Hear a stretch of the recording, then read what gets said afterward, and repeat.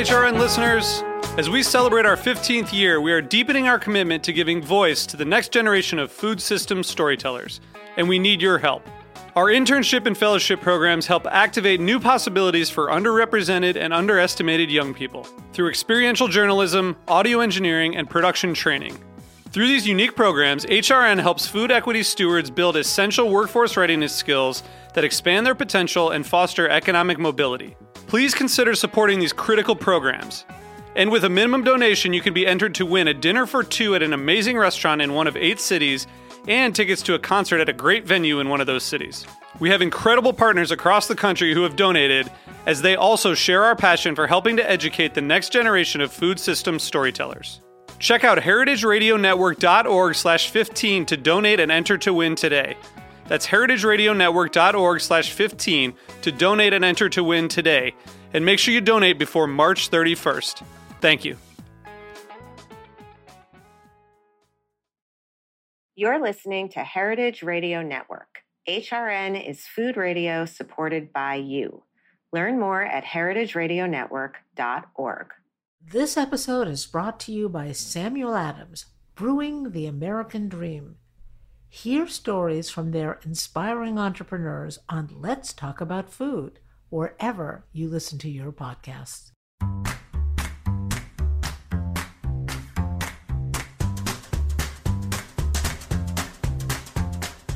I'm Allison Kane, and welcome to In the Sauce, a podcast about building consumer brands from the ground up. I love doing this show because I get to interview everyone from production gurus to marketing and social media mavens, anyone who can guide me on this crazy journey.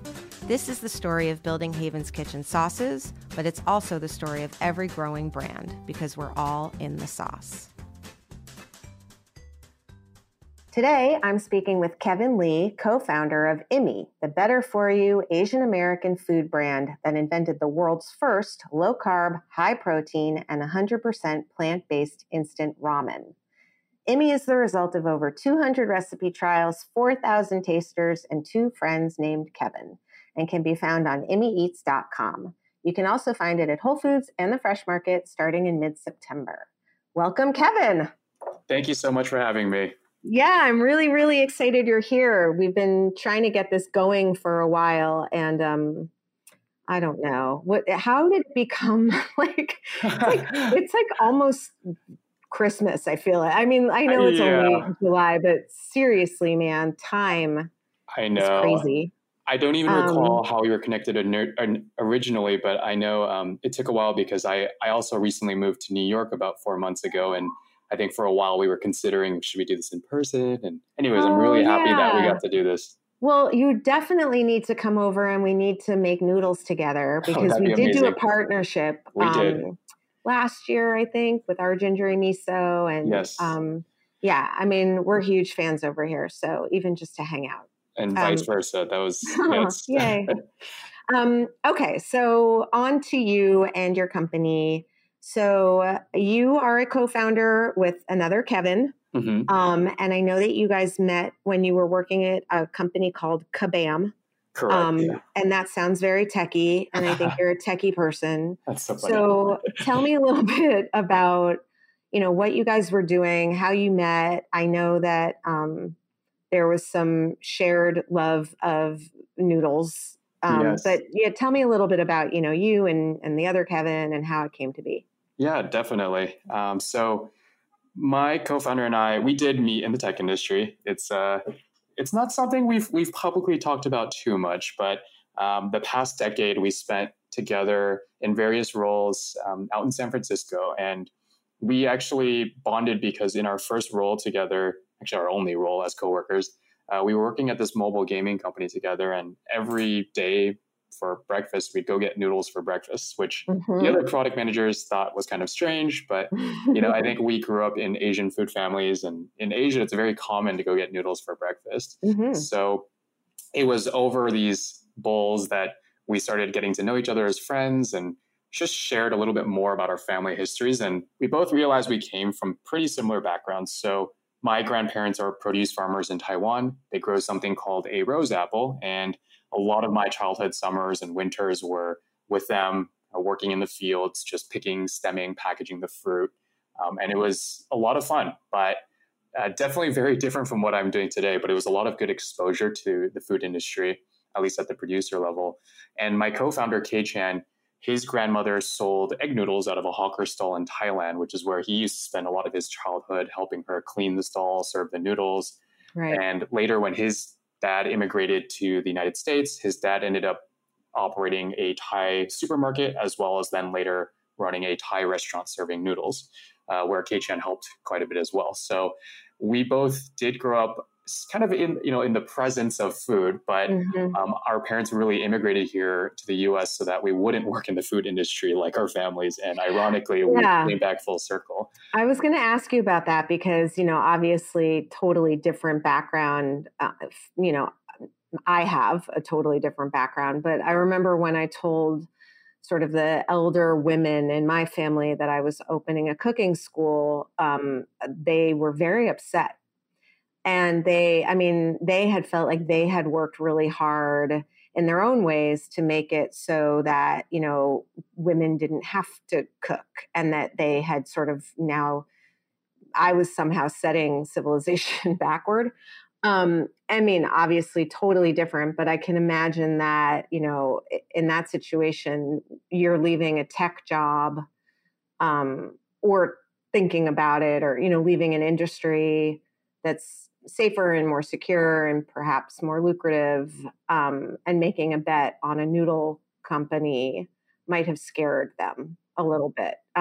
Was there any pushback? Yeah, well, first off, I'm so sorry you had to experience that as well, but I really hope that your family is super proud of you now. I think just watching what you've built, and you've done an incredible job, and I've read about the circumstances, and so I think perhaps not, obviously not in the same vein, but definitely there was pushback from both of our families. I know the first time I told my parents, they were pretty shocked, to, like you said, to go from the tech industry to telling them, hey, I want to try to reinvent instant ramen.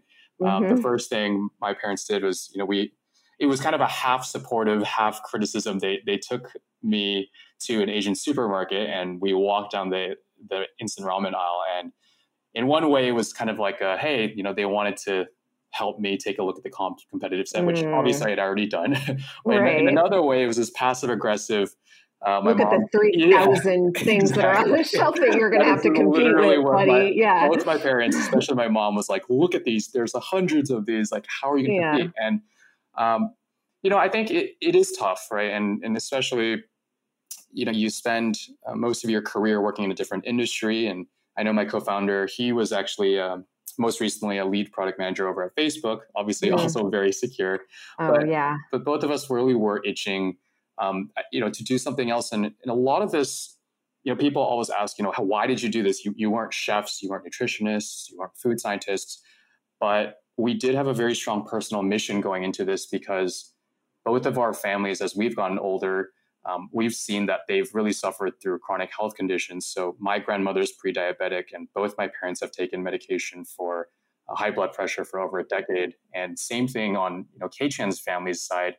We both have just seen too many instances of this happening, not just in our communities or families, but people all around the world. And so when we started thinking about, what kind of food product we want to work on, naturally we start to gravitate towards these Asian foods that we grew up loving and eating, and trying to figure out, well, how do we reinvent these foods we love, but with better nutrition, better quality ingredients? And instant ramen kind of, it came into the picture just because we happened to already share that friendship over a bowl of noodles. And, people are always like, did you guys do all this market research? You guys came from the tech world. You must have dug through the data. And the truth is we did none of that. Kei Chan actually came over to my place one day. We were talking about wanting to work on a better for you food brand. And we were like, well, let's just reinvent noodles. It's like something we both love eating. We know we know a lot of people love eating it, but it doesn't have, a lot of the elements of the nutrition that we personally happen to care about. And we knew were good for diabetics and people with high blood pressure. And so really that's how we fell into it. And I think all this information around like it's a $46 billion market, or there's like it's a sleepy industry, we kind of backed into that after the fact. For the story, really. I totally relate to that. I mean, mine was definitely, this was what my students at the cooking school wanted. And then I was like, holy mackerel, like condiments alone is an $8 billion industry. And that Massive. doesn't count sauces and marinades and, dressings. But so, I'm picturing, first of all, one of the things that really comes out as, I did my research and I was reading was just the friendship that you and Kevin have. I love the emphasis on your friendship coming first. I love the emphasis on being eyes wide open, that partnerships can be taxing, that this is, but that you weren't going to let it, crack the shell around the two of you. And I want to hear more a little bit about that later, but what I want to hear about right now is, that first conversation was, okay, let's do it. Then what? Like, what were the next steps? What was like, all right, today's Monday and I'm going to go do this and you're going to go do that. Like, do you have, forgive me, I don't know a lot about what game creators do. Oh, that's okay. People, any of that. But are you guys, do you have different sort of like, were you like, I'm going to take care of the formulation and you're going to take care of the, how did you start? That's a great question. So I think when Keichin and I first started this business, it's funny you talk about the friendship. When we were working at Kabam together as coworkers, he was actually there about a year before I joined. And I remember when I joined, we actually did not really like each other that much. And it's kind of funny. I've heard that. I hear that a lot with very good friendships. It's interesting. Yeah. Yeah. And I will segue out of this soon. I know you wanted to focus on the other question, but no, I like this part. I think it's funny because now looking back in hindsight, I think the reason we didn't enjoy, or we just didn't like each other, was because we had such opposite working styles. Keichin is very much a deep thinker, a little bit more, he's not introverted per se, but he likes to work in a silo and just think from first principles and try to dig into the problem himself. So he's more like a researcher. He's a classic analytic. He's very analytical. And I'm definitely, I would say, more of the social butterfly. My tendency when it came to solving problems was, hey, who are the experts? Who are the people who've been through this before, who I can tap into it for advice?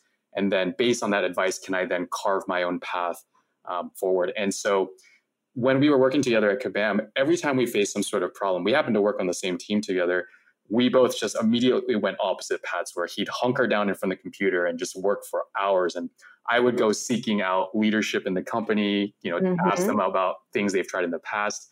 And we came together, he'd always say, gosh, like, Kaylee, why are you not just doing the work? And I'd always say, Keichin, why are you working in a silo? What if you spend all this time and it's not that, like, we already went down the path before? But that ended up being so complementary because it's so perfect. Yeah. I think when we started IMI together, we realized, hey, we do have complementary skill sets where I tend to go gather the resources and Keichin, figures out how to maximize those resources internally. And that was a beautiful partnership where, going back to the original question, I think in the early days, a lot of it really was me kind of coming from this. I had, after working with him in product management, I went into the early stage venture capital route, and I just happened to have a much larger network of food founders and investors who we could tap into for advice. And so I was able to just gather some of the resources I think we needed. And Keichin was busy reading the research papers, and both of us did the formulation all the way up until that 200 recipes figure you mentioned. It was both of us in our kitchens trying a ungodly amount of noodles. I'm just picturing the two of you like with a noodle machine. Literally with a pasta machine. It wasn't even like anything special. And we tried every kind of noodle under the sun. And at a certain point, we did start to specialize where, I think he ended up taking a little bit more of the product development capabilities, and I started focusing more on sales and marketing and kind of building the demand. But one thing I do want to kind of back up. So for anyone listening who's thinking about starting their food business, I think one benefit that Keichin and I had coming from the tech industry, and especially in mobile gaming, is you're taught to de-risk pretty quickly and do things in a phased process. So you launch little by little, you de-risk along the way, and then versus I think a lot of founders tend to, again, build in the darkness and the quiet in their basement for 2 years, and they come out and then they realize like, hey, where are all the customers? Why isn't the demand coming? Why don't people care about my product? And I think that's something that was really beaten out of us as product managers. So before we even started any of the R&D, both Keishan and I did a lot of qualitative and quantitative research. We actually built our own landing pages where we had friends do mock-up designs. We had we had hypotheses around which value props we thought people would care about. And obviously we had core critical value props that we ourselves cared about, like low carb for diabetics, so on and so forth. Yeah, but which were the things that really resonated? Exactly. Yeah, that's which so ones great. we should smart. So we had these landing pages, and luckily, I think because K-Chan had come from Facebook, he also had some leftover ad credits. Not a lot, but let's say like $800 worth, and which actually could be a lot for many people. And so we were able to demand test, and we collected pre-orders. Back then, there was a tool you could use called Celery. You could collect pre-orders. It would hold their money in escrow, and we would email people who had pre-ordered, and we'd say, "Hey, just curious, why did you order?" And they would give us that would give us the qualitative answers around, what were their triggers for thinking about a product like this? When did they start thinking about this? What options have they considered in the past? And then, the money question was really like, hey, FYI, this product is not going to be built for another year or two. Do you want a refund? Right. And 50% of the people said, no, keep my money. And that's when we knew, holy crap, pairing that with obviously all that conversion data and things we were looking at from a metric standpoint, but qualitatively, the fact that people were willing to let us hold onto their money for a year or 2 years because there was a hair on fire problem for them, that really signaled, hey, there is demand for this type of product. And we obviously had a price point. So we knew it was going to be a premium, better, price point in the early days. Yep. And I think it was kind of that combination of data that, again, gave us the signal, it gave us direction. So we wouldn't worry too much about building the silo and not coming out the other end knowing that this was going to work. And again, this is what I love is when people they map lessons from other things onto other things. It's like this cross-disciplinary way of building that I think is so interesting. I like doing it with sort of like agroecology and sustainability and like agriculture and layering it onto business, which is, interesting, I think too, but this is really, really cool. So is there something like this sort of like de-risking, building in phases? Like what is that called something? Is there like I don't know. Can you look into that somewhere?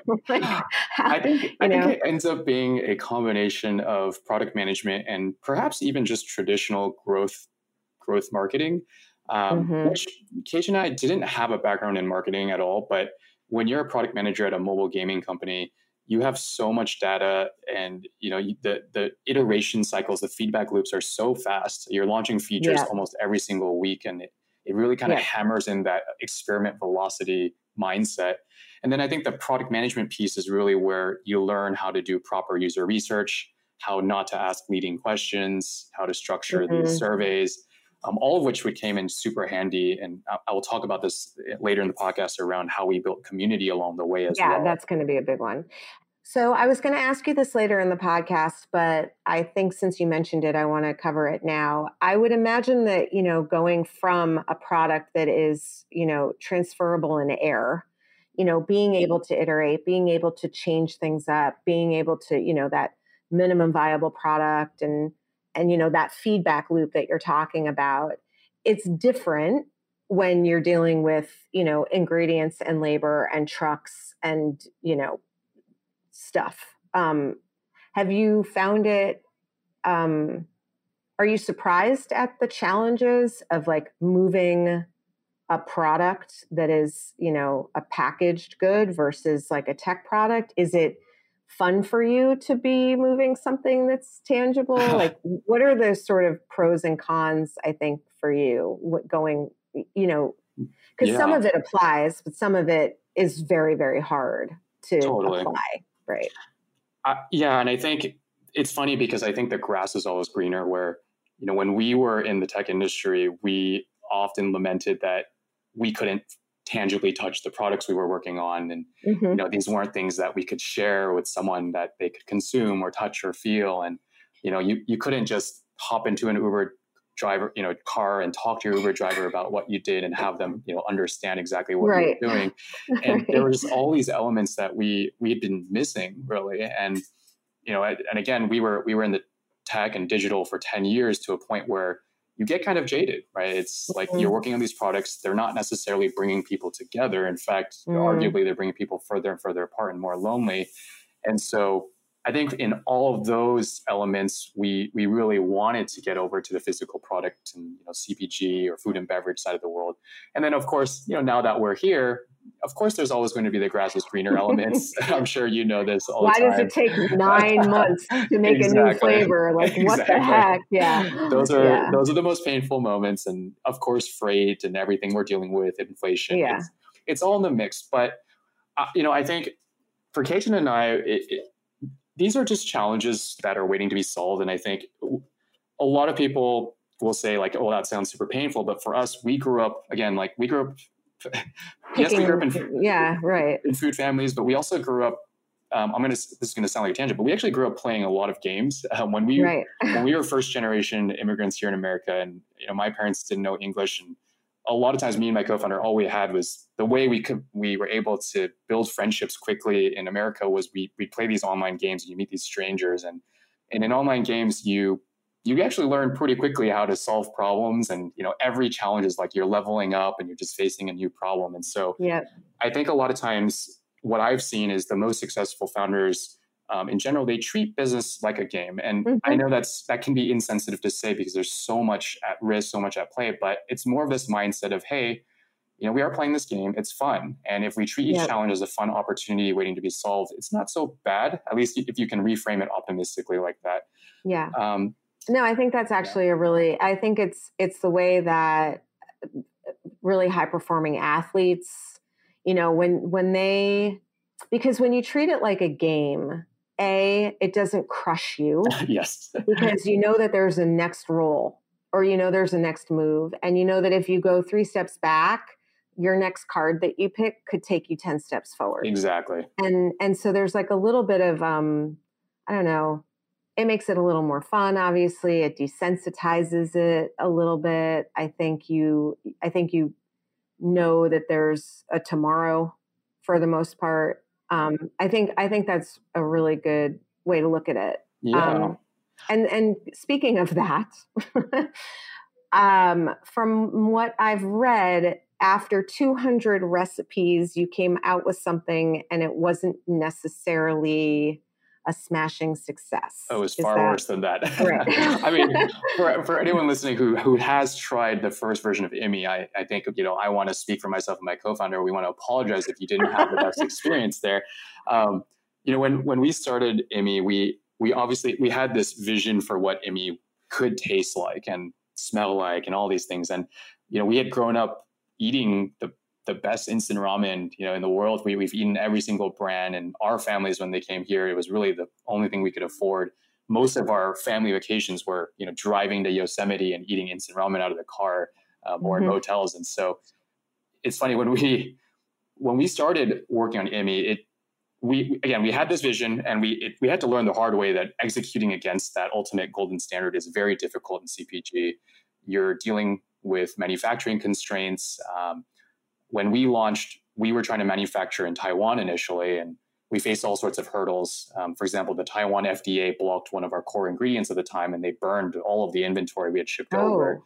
Wow. And then right after that, when we thought we could reformulate, then COVID started and the borders shut down. And so we had to restart our manufacturing process from scratch and find a manufacturer in the US who frankly just had zero instant ramen manufacturing experience. They were used to making fresh noodles, and the way that they were going to make our instant ramen was they had to actually go through this process called acidification, which imparted this nasty, bitter, acidic taste to everything. So it just wasn't optimal. But again, this kind of goes back to the importance of, I think, the demand testing piece, and also why you want to build community along the way is we knew from our demand testing, we knew from some of our community building efforts that there were pockets of customer bases in America, specific personas who, again, this was a hair on fire problem. And, if I had to be explicit about it, for example, there were diabetics, there were people on low carb lifestyles, there were people on ketogenic lifestyles, people who just could not eat any other kind of noodles or ramen, period. And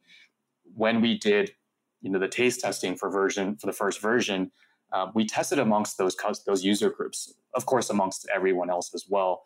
And we used our community to do that. And when we had tested above a certain threshold of a score with just those focused personas, we realized, hey, this is good enough for them. It's never going to viable product. It's a minimal viable product. And we are, of course, embarrassed, but you have to be embarrassed of your first version sometimes. And look, it's for anyone listening, it is tough. Yes, exactly. Mm-hmm. It's tough in food and beverage because often you don't get second chances with food and beverage. People have very visceral reactions to their smell or taste of something, and it's very hard to win people back. But in the grand scheme of the 300 million Americans, we knew, hey, at least we know there's these core audiences that we can try to focus our marketing efforts on. For anyone else who discovers us, that was very unfortunate. There was nothing we could do to control that. But let's go heads down. Let's launch. Let's collect data, and let's just in parallel, let's work as hard as we can to get that second version of IMI out as soon as we can. And so it was a brutal 9 months. I was the one who was manning the CX at the time. And that's fun. It was never fun and very, very tough on my mental health. I had many sessions and rants, and just it was a very rough time for me personally. But I think we came out of it much stronger, and we're very, very happy with the product today. So yeah, that's kind of the story. All right. We're going to take a little break. And then when we come back, we're going to talk more about this community thing, because you are on to something pretty awesome. So we'll be right back. I'm Louisa Kasdan, host of Let's Talk About Food. I recently hosted an exciting live podcast event in Boston and interviewed incredible women entrepreneurs who have received small business coaching from the Samuel Adams Brewing the American Dream program. When I was applying to law school and I got in, I said, you know what? I'm still young. Let me pivot and go into the food industry and really follow my passion. I was kind of scared. It was a new thing to me. It was like, hey, I don't want me in the newspaper. I just want to be in my room, in my house. So that was when I'm like, okay, now that I'm in the local newspaper, I better not disappoint the people that, that have this belief in me. And on the days that you're tired or you feel defeated, just keep going. And 10 people might tell you no, but that doesn't mean that's your end result. You just have to keep going. Hear their stories on Let's Talk About Food, available wherever you listen to podcasts. Thanks again to Samuel Adams Brewing the American Dream for supporting this episode. HRN is home to transformative exchanges about food. We hope our diverse lineup of shows opens your eyes, educates, and empowers. I spent 7 years working in the restaurant and bar industry, in front of house and back of house. And I just feel like Heritage Radio Network's content helps me feel so well connected to the other creators and chefs and restaurateurs and all the amazing things that they're doing. I still feel like I get to be a part of the kind of in team. Join us during our summer membership drive by donating and becoming a member. Members play an essential role in keeping nonprofit food radio on the air. Go to heritageradionetwork.org/donate to become a member today. We thank you for your support.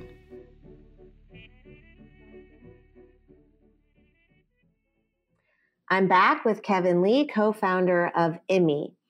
Okay, so first of all, before the break, you were saying that, you knew that you launched for something that was going to have to be improved upon, but that you made the conscious decision to do that because it was going to help you gather the data that you needed and you wanted to get something out into the world.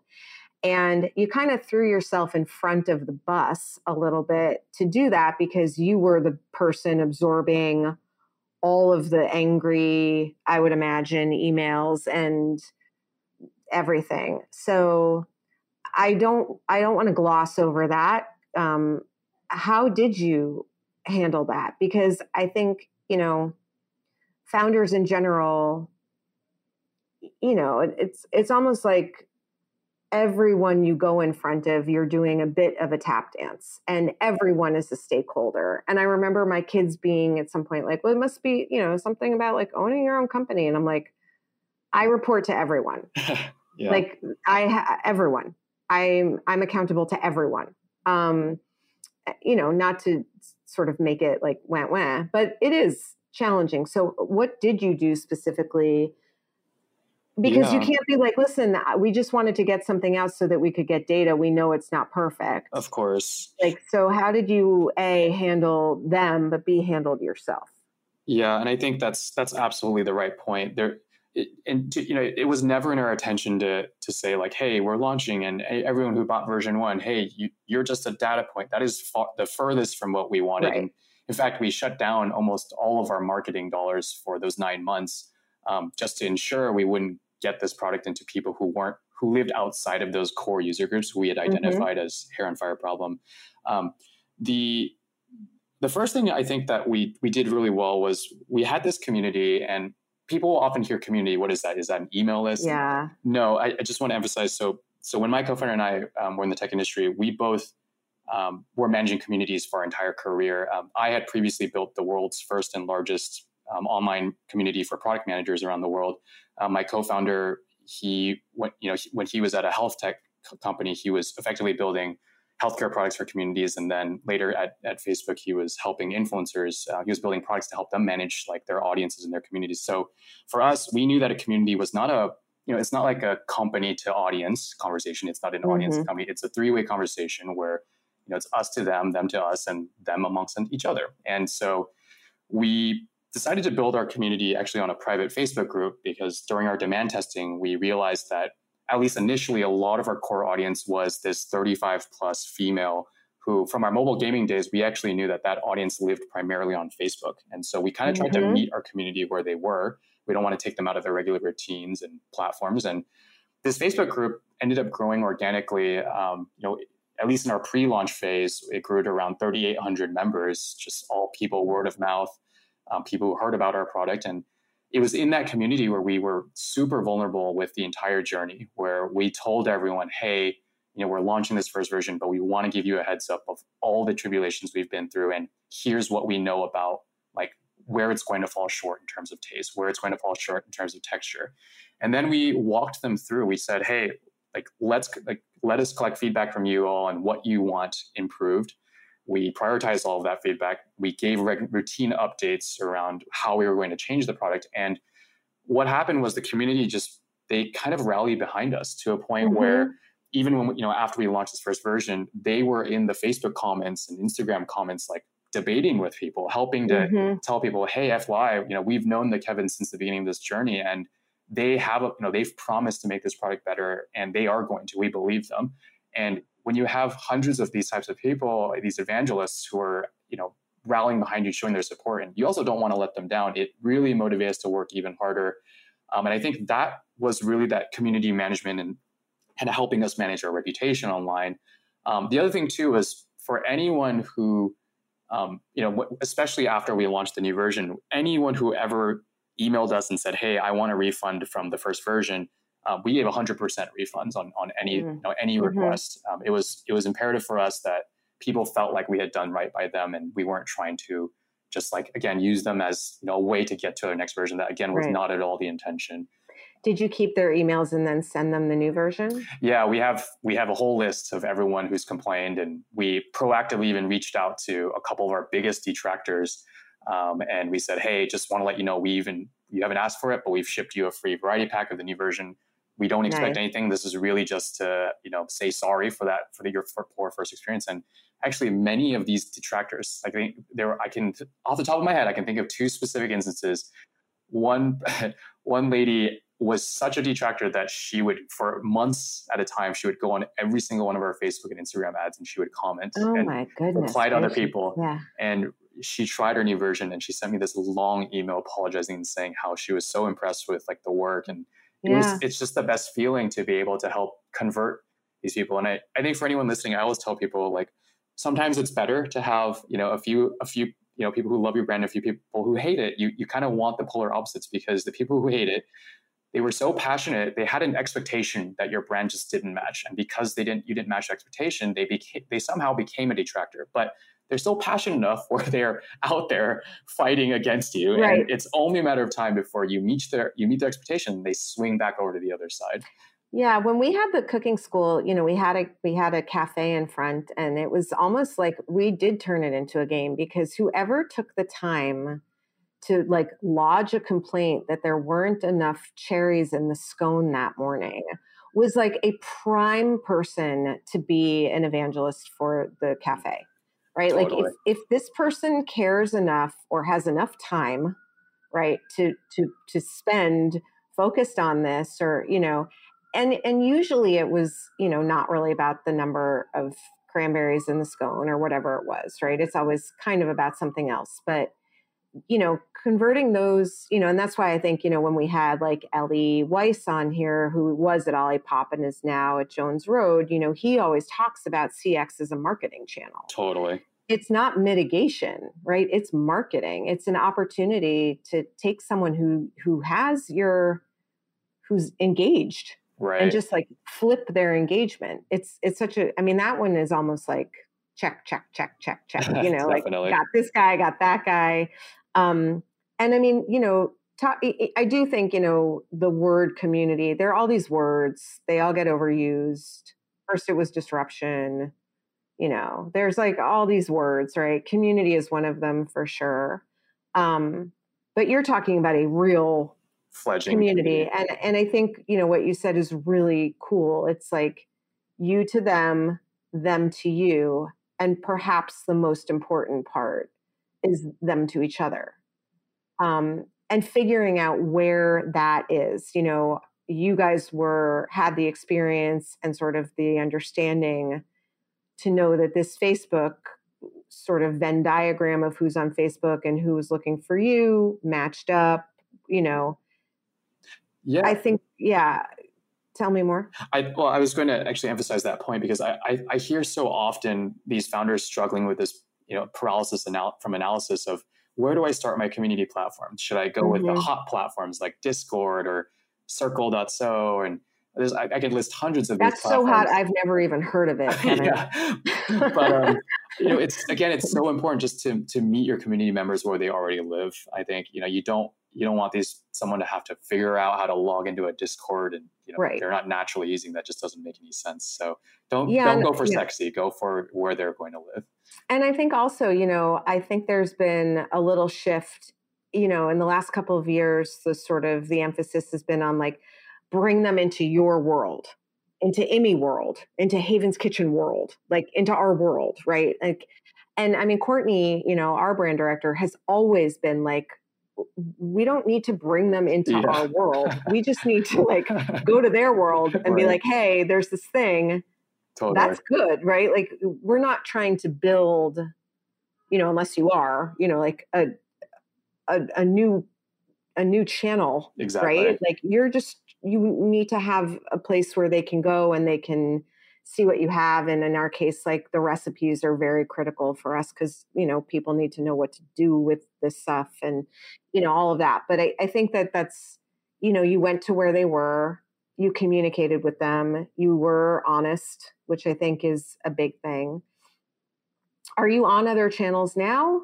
Like, I know you're on Instagram, because you actually have a lot of Instagram followers, considering that you just started. Yeah, we, I attribute a lot of that to our creative team, who, they put out amazing recipe videos and different creative, random ways of using ramen. Like they do like ramen spring rolls and all these interesting recipes. We don't live, our community, first and foremost, will still live in that Facebook group, just because, again, that's still where a lot of our core audience lives. It's since grown to around 5,200 members, and it's still very active. It always makes me happy to see people joining for the first time, and they make their first post, and then other, veteran members come in and help answer questions. And it's such a nice dialogue. My dream is to be able to host in-person events to let them, all across the US and have them meet each other. But I think that, I think for us, we'll probably just live there for quite a while. I don't know if we'll move off.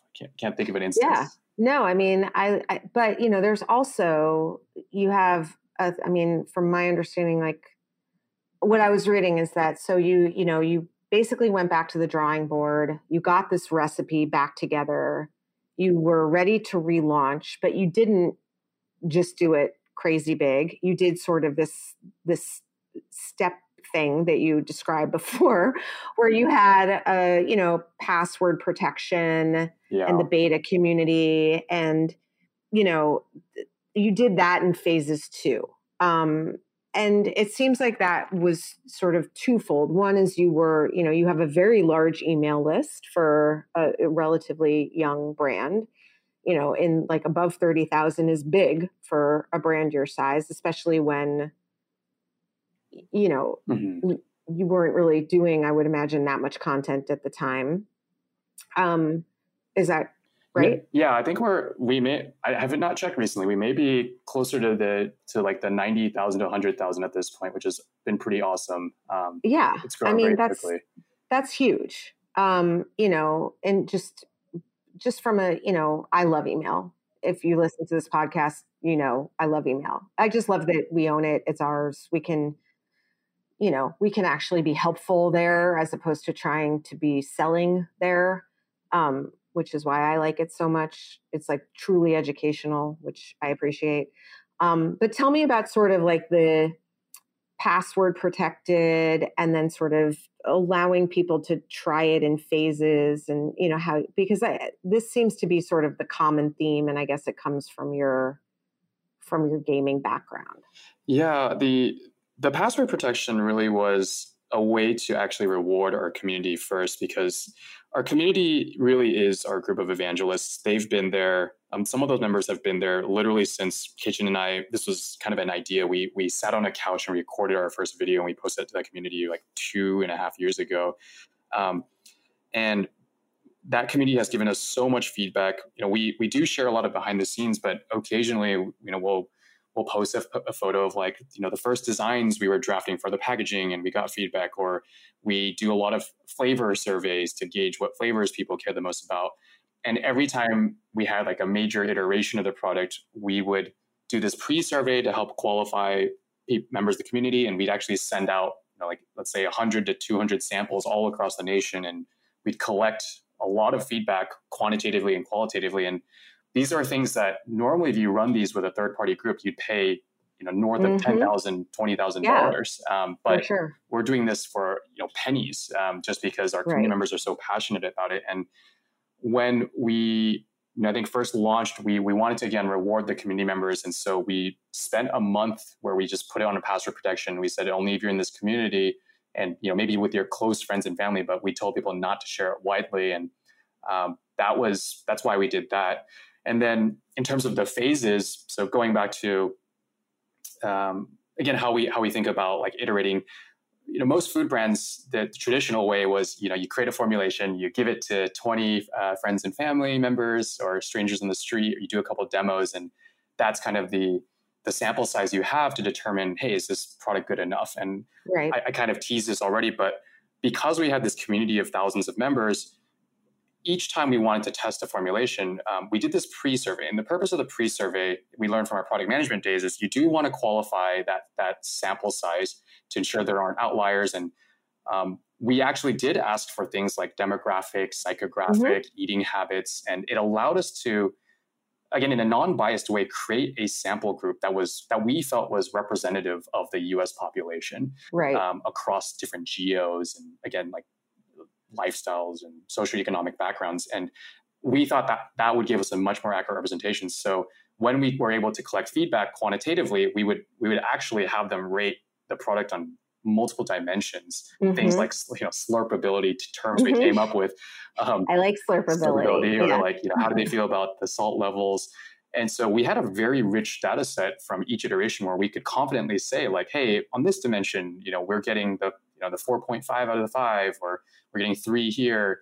And so it allowed us to very quickly iterate on the product, but it also, I think, just allowed the community members to truly feel like they were part of building this alongside us.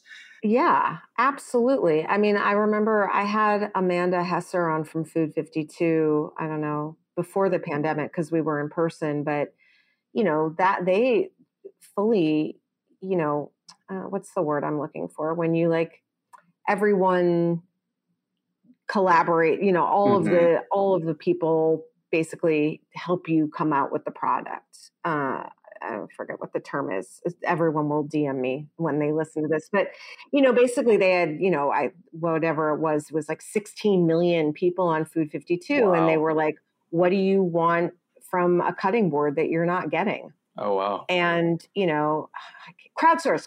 Yes, crowdsource. There you go. Yeah. So, I think especially these days, people, they don't just want to be sold to, they want to be a part of what's happening. And so the combination of like being in that community, hearing from you, seeing the vulnerability, getting to weigh in on their opinions about everything from slurpability to, thickness to, color, right? Like people like to be a part of stuff, and there is a pride of ownership in there too. And there's definitely, I think we all know at this point, when people feel like they've invested their time and energy into something, they are more likely to feel an attachment to that thing and to tell other people about it. So, it's just, it's like there are so many benefits to doing it this way. It's really great. And I think you guys figuring out how to get this thing going, because I do think a lot of people are like, we have all these followers on Instagram, that's our community. We have all these subscribers, that's our community, but it's different. Yes. Right. And so you took the time to really nurture it, but you also knew how to build it in a way that I think a lot of people will be very excited to learn about. Yeah. And, I think you summarized it so well there. Oh my gosh, got to repeat that. But I think the time it took to nurture, it is very time intensive. There's, when you have hundreds of comments that you have to respond to, and I respond to every single comment in there. It does take a lot of time, but it does pay itself back in dividends when that community goes out to support you. I remember our first month of launch, our community at the time was, I think, around 3,800 members, and our email list at the time, it was around 35,000. This is pre-launch days, and the community ended up driving 40% of overall sales revenue for that first month, despite being only around a tenth of the size of the email list. And so it's like you said, these people were emotionally bought in, and they were much more likely to convert because they had been following the journey, they had put time into it. And even when, for example, we launched retail, so we launched in Whole Foods about 3.5 months ago, and our community just went like ballistic. They they would post photos every other day where someone would go in and say, hey, I just bought out the entire shelf. Yeah. Or like this one lady said, I went in this location and I took the retail ready, like the display case, and I bought all the product, and I bought the display. Like I asked the cashier if I could keep the display case. And it was nuts. And then like we saw from our velocities just shoot out the gate, and we're above the category average in 3.5 months with no tradesmen, no promos. Amazing. And it keeps growing because our community keeps going out to support us any chance they can get. Yeah. And that's why I would emphasize community, because that time you're putting in, it is an investment, but it will help so much. And the Fresh Market is another example where we recently pitched the Fresh Market. But I made a post in the community. I said, hey, everyone, curious, I just moved to New York, so I've actually not experienced Fresh Market in my life. I've been on the West Coast my entire life, but how many people here have heard of Fresh Market? Would you want us to get stocked in their locations? And we just got, within less than, I think, 12 hours, we had like 75 people be like, yes, like I love Fresh Market. And I was able to just take a screenshot of that and send that over to the Fresh Market buyer. Yeah. And it probably helped move the needle because it helps de-risk that there is going to be support for this brand there. So. Absolutely. I think, I had Mike Gelb on a couple of weeks ago, and we were talking about brand love, this idea of brand love. And how to quantify it, how to show it, how to build it, all of it, right? Because that's, at the end of the day, people are exhausted. They are scared. The world is terrifying. And for them to then be inundated with having to make choices around stuff, for someone to take the time to commit to you and to your brand is really meaningful. And I think a lot of companies probably are busy trying to do the next thing and get the next customer. And they focus on awareness a little bit more than they focus on that sort of like building the depth, right? And so there is a place for, the top of the funnel, and there's a place for the bottom of the funnel, and there's, it's a place for awareness, and there's a place for repeat. But at the end of the day, like, you're more likely, if you can nurture these groups of people that really love you, they will do so much for you, and you'll be able to support them and make their lives better and easier. And it is beautiful, I think for me, for someone who isn't necessarily naturally in this to like sell my face off, but really in it to like help people cook better, to me, it makes it a little less transactional, I guess. And beautiful. And I remember reading about you talking about, the triple bottom line, and also the fact that, your school, when it was around, there was the soul, right? It really was that soul that brought people in. And I think that's what you're talking about, which I totally agree with. Yeah, because people can feel it, and the thing is, like, they can see right through all this stuff, they know, they maybe not the first time, but the second time, Okay. So a couple more questions before we go. So I know that in between, the tech job and starting this, you mentioned that you were an investor. And I guess you still are an investor, but not through the fund. And I guess one of my questions is, I kind of know some of the answers, but I'm curious how you would think about, like, how has sort of founding your own company and all of the stuff that comes with it impacted the way that you invest? Do you look back on any of the pre-IMI investment days and think like, I should have been a little bit more, or I wish I had asked?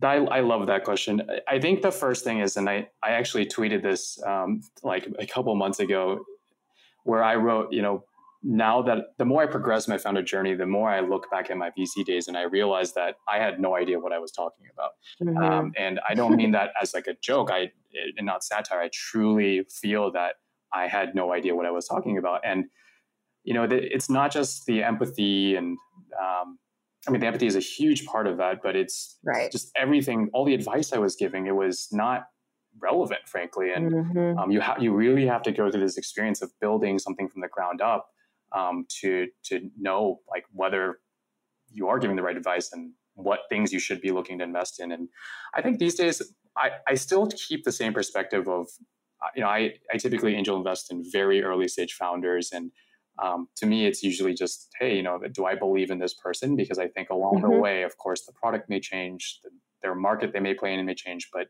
it's like they say about angel investing, you believe in the person and they'll figure things out.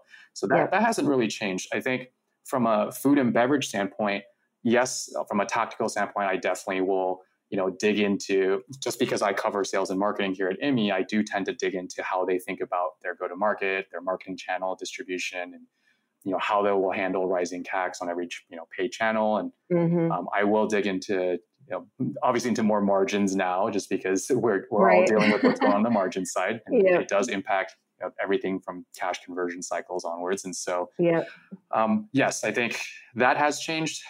But overall, it's and I think I probably am a lot more actually liberal about supporting other food and beverage founders these days, and I just know how hard it is to start something from the ground up. So you might get a few emails, Kevin. I asked for that there. Okay, yeah. I mean, we have a lot of early stage people listening to this. Right, We just I am not very liquid for anyone listening. I cannot afford to do this, so please do not be offended if I can't do anything.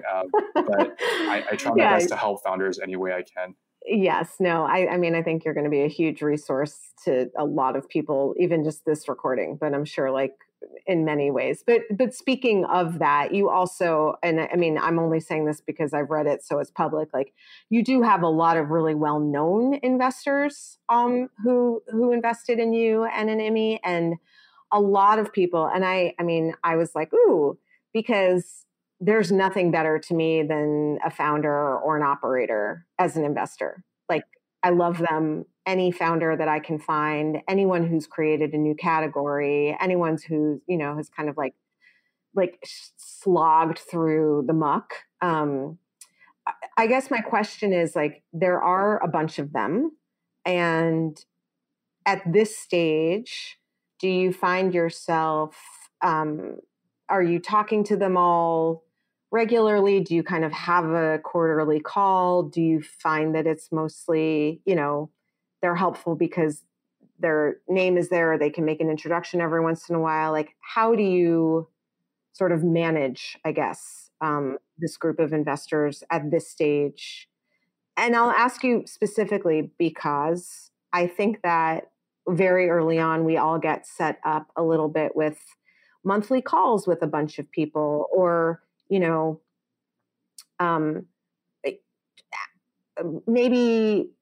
maybe setting up too much of a cadence early on, and then we end up having to back away, and then we feel kind of bad, and then there isn't so much governance at this stage, so it's not like a have to, but it's kind of a relationship builder. And I guess I'm just curious because you seem organized about a lot of stuff. Well, I would say we do maintain an excellent relationship with all, or we try our best to, with all of our investors. We definitely did over-index on taking a lot more founder and executive angels, like you mentioned. I think across both rounds, we have probably like 40 or 50 of these types of founder angel operators, and people said, wow, that's a lot to manage. But truth is, I think a lot of them are mostly busy running things, but right. And I don't do any, set monthly calls with any of our investors, even with our board members. We've kind of told her, like, hey, we would prefer not to have this regular cadence of board meetings. We are very responsible about sending monthly updates on the dot every single month, have not missed any, and we're always available if you want to request a call. But right. Just trust that usually in those investor updates, you're going to have all the information you need about the business. Outside of that, it really is just me tending to ping people here and there, depending on their operational expertise. Can I dig in a little bit on that? Just because people do ask me this question a lot, and I think this, like, you are a very, very good person to answer this. In that monthly update, is it just sort of like a sales overview, an ops overview, marketing, anything team? Is it kind of like what a lot of us do for quarterly updates? Like, month to month can be a little bit like, wah, wah, wah, wah. It is a lot. So there's actually two types of updates we do. We have a monthly update, which, you're right, I think it can be a lot to send out. And I think at some point we'll have to graduate to have new information to some extent. Yeah. I do think because our business was pretty operationally intensive, given this new product we were trying to invent from scratch. And so usually our updates are structured as, we have highlights, lowlights, we have our revenue and cash in bank, and then we jump into, usually it's product and ops first. So it's kind of a quick rundown of what's been going on with product iterations, and on the operations side, what kind of supply chain improvements we're making. From there, we will jump into the sales and marketing piece. We start with our D2C marketing, and we break down, ROAS by channel and the learnings that we've learned from each channel. Ideally, you want to be learning via experiments every month. So we'll kind of break that out. And then wholesale retail will also kind of give updates and velocities and things like that. And then we always, actually, one thing I missed at the very top is we do have, of course, our asks and how you can help at the very, very top, just because investors don't have time to read sometimes. I always do a little like, if you've gotten this far, like a little like Easter egg for them. And sometimes people are like, love that little thing, and like the one out of the, the 60 or whatever it is, it like read down to the bottom. It's funny. We even did a little bit of user research with our investors, and we realized that most of them will read the asks, how you can help, and then they'll skip straight down to the revenue, and that's about it. Yeah, that's great. That's okay. Yep. And then the very last section we have is investor shout outs. So we will individually call out any investor or advisor who we had spent time with, who had helped meaningfully with the business in the past month. And we found it's a nice little something we actually learned from our mobile gaming days. It's like you always want a leaderboard. It's the friendly competition does motivate people, and we have found that simply by listing someone's name and their contribution, it just incentivizes the other guys. And there's definitely a little bit of peer pressure where other people will then immediately respond and be like, "Hey, what can I do to help?" So I think in terms of keeping the investor base active and re-engaged, that has helped quite a bit. And then we have the second update, which is possibly overkill for many people listening, but our team internally, each team member is responsible for submitting something called a HPM, which is a weekly email update for highlights, progress, and me. And this is a practice that we picked up from K-Chan's Facebook product management days and also from our Kabam mobile gaming days, where every week we were required to write an email update that we would send to senior management. And it would break down the highlights of the week, the lowlights, and the progress we were making against projects related to our OKRs or our goals. And then me is just a short section that describes what you did that weekend. So it's a fun little like personal note. And it sounds like a lot of overhead, right? To have each team member down to our CX lead and our designer all writing these HPMs. But I think what's important to note is we are a remote company. We don't all live in the same office. So it is important to allow people to see cross-functionally what other people are working on. Yeah, for sure. And two, it forces clarity of thought when it comes to a retrospective of the past week and whether the work you did was actually meaningful and high leverage. And then it forces the person to also plan for the upcoming week, because as they're writing, if they're like, wait a second, this week was actually not that productive, or I didn't focus on the right, activities, then the next week will be a lot better. So I'm a big fan. Do you do it in Slack? We write these over. So some team members will draft these in Notion. All of these are public in Notion on this. We have a memos table that we keep for long form memos. So everyone has their own page, but everyone's required to send it over email to our everyone at Alias. And then we do keep some specific investors on those HPMs. We don't want to overload all of our investors, but some who we are closest to, or who are like very vertically specialized. Right. Like some of my marketing investors that I'm closest to will get my weekly HPMs, and they can chime in if they want. They don't even have to read it. But we do try to over-index on documentation. Yeah. I mean, I it's funny because I went through this whole sort of thing where I was like trying not to be as, I like meetings. I know that's like heresy right now. I don't like meeting just for the sake of meeting, but I think I'm more like you in the sense that I like collaboration and I like shooting ideas around, and I like wrestling things out a little bit. So to me, making decisions, I do like to try to sit and, collaborate. Yes. Collaborate. And I also like updates. And, I went through a period where I was like, maybe I'm doing everything wrong and we should have no meetings and we should have no updates because, that seems to be a thing now. And maybe I'm just old. But, I think that, or maybe that's just like my expressive personality imposing myself on the analytics in the group. But I do think, to your point, especially now where people are in all different places, it's very easy for ops to get siloed, and for marketing to have no idea what's going on in ops world. But they really do all, everything is, interfunctional and cross-functional. And I think if you're, talking about building a culture of support and collaboration, it is worth the time someone's going to put into a little weekly update so that their teammates can know where they are and what they're doing, and that, everyone's sort of held accountable to each other.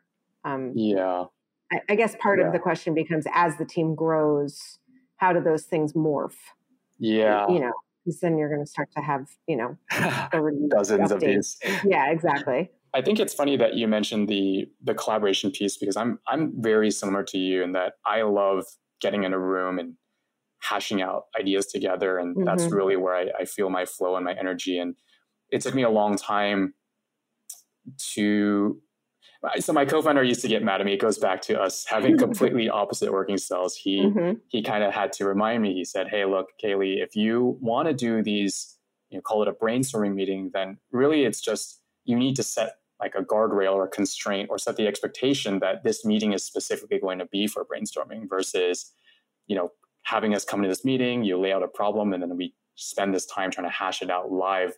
And he really pushed me in a different way, where now, I present a problem set, we asynchronously try to come to a certain conclusion or different hypotheses around how we could solve it. And then we then schedule a meeting where we come together and present our asynchronous solutions. And it works really well, especially for introverted team members who may not have, the propensity to speak up in these types of conversations. So finding that middle ground has been a long journey even for myself, but I'm grateful partially that we are a remote company and that it kind of does force these best practices. Though I'm sure me and you hopped in a room, we could talk for ages. Why don't you just come over and we'll whiteboard something? I have a whiteboard. I love it. I could do that all day. It's great. Okay. We're both teachers in that way, I think. Yeah. I used to teach a lot. So yeah. Yeah. And also learners, Yes. but I think your point about, there are people who like to think a lot before they share an idea, and they don't like to do it in the room with a whiteboard, and they don't necessarily like to do it with the founder. So, I have some progress to make, I think, in that area. But I just, Kevin, honestly, this has been amazing. Whenever I'm listening to my guests talk, I'm basically trying to figure out, like, what's the title? Building on what? Building what? Yeah. I have a few ideas. Oh, amazing. I don't want it to be too techy. Okay. I hope also, not. and the community piece is incredible. And I'm so excited for you, and thank you. Just excited, to be a part of it in any way. And I appreciate that. Yeah. Thank you so much for coming on. No, thank you. It's been an honor to be on here, and thanks so much for inviting me.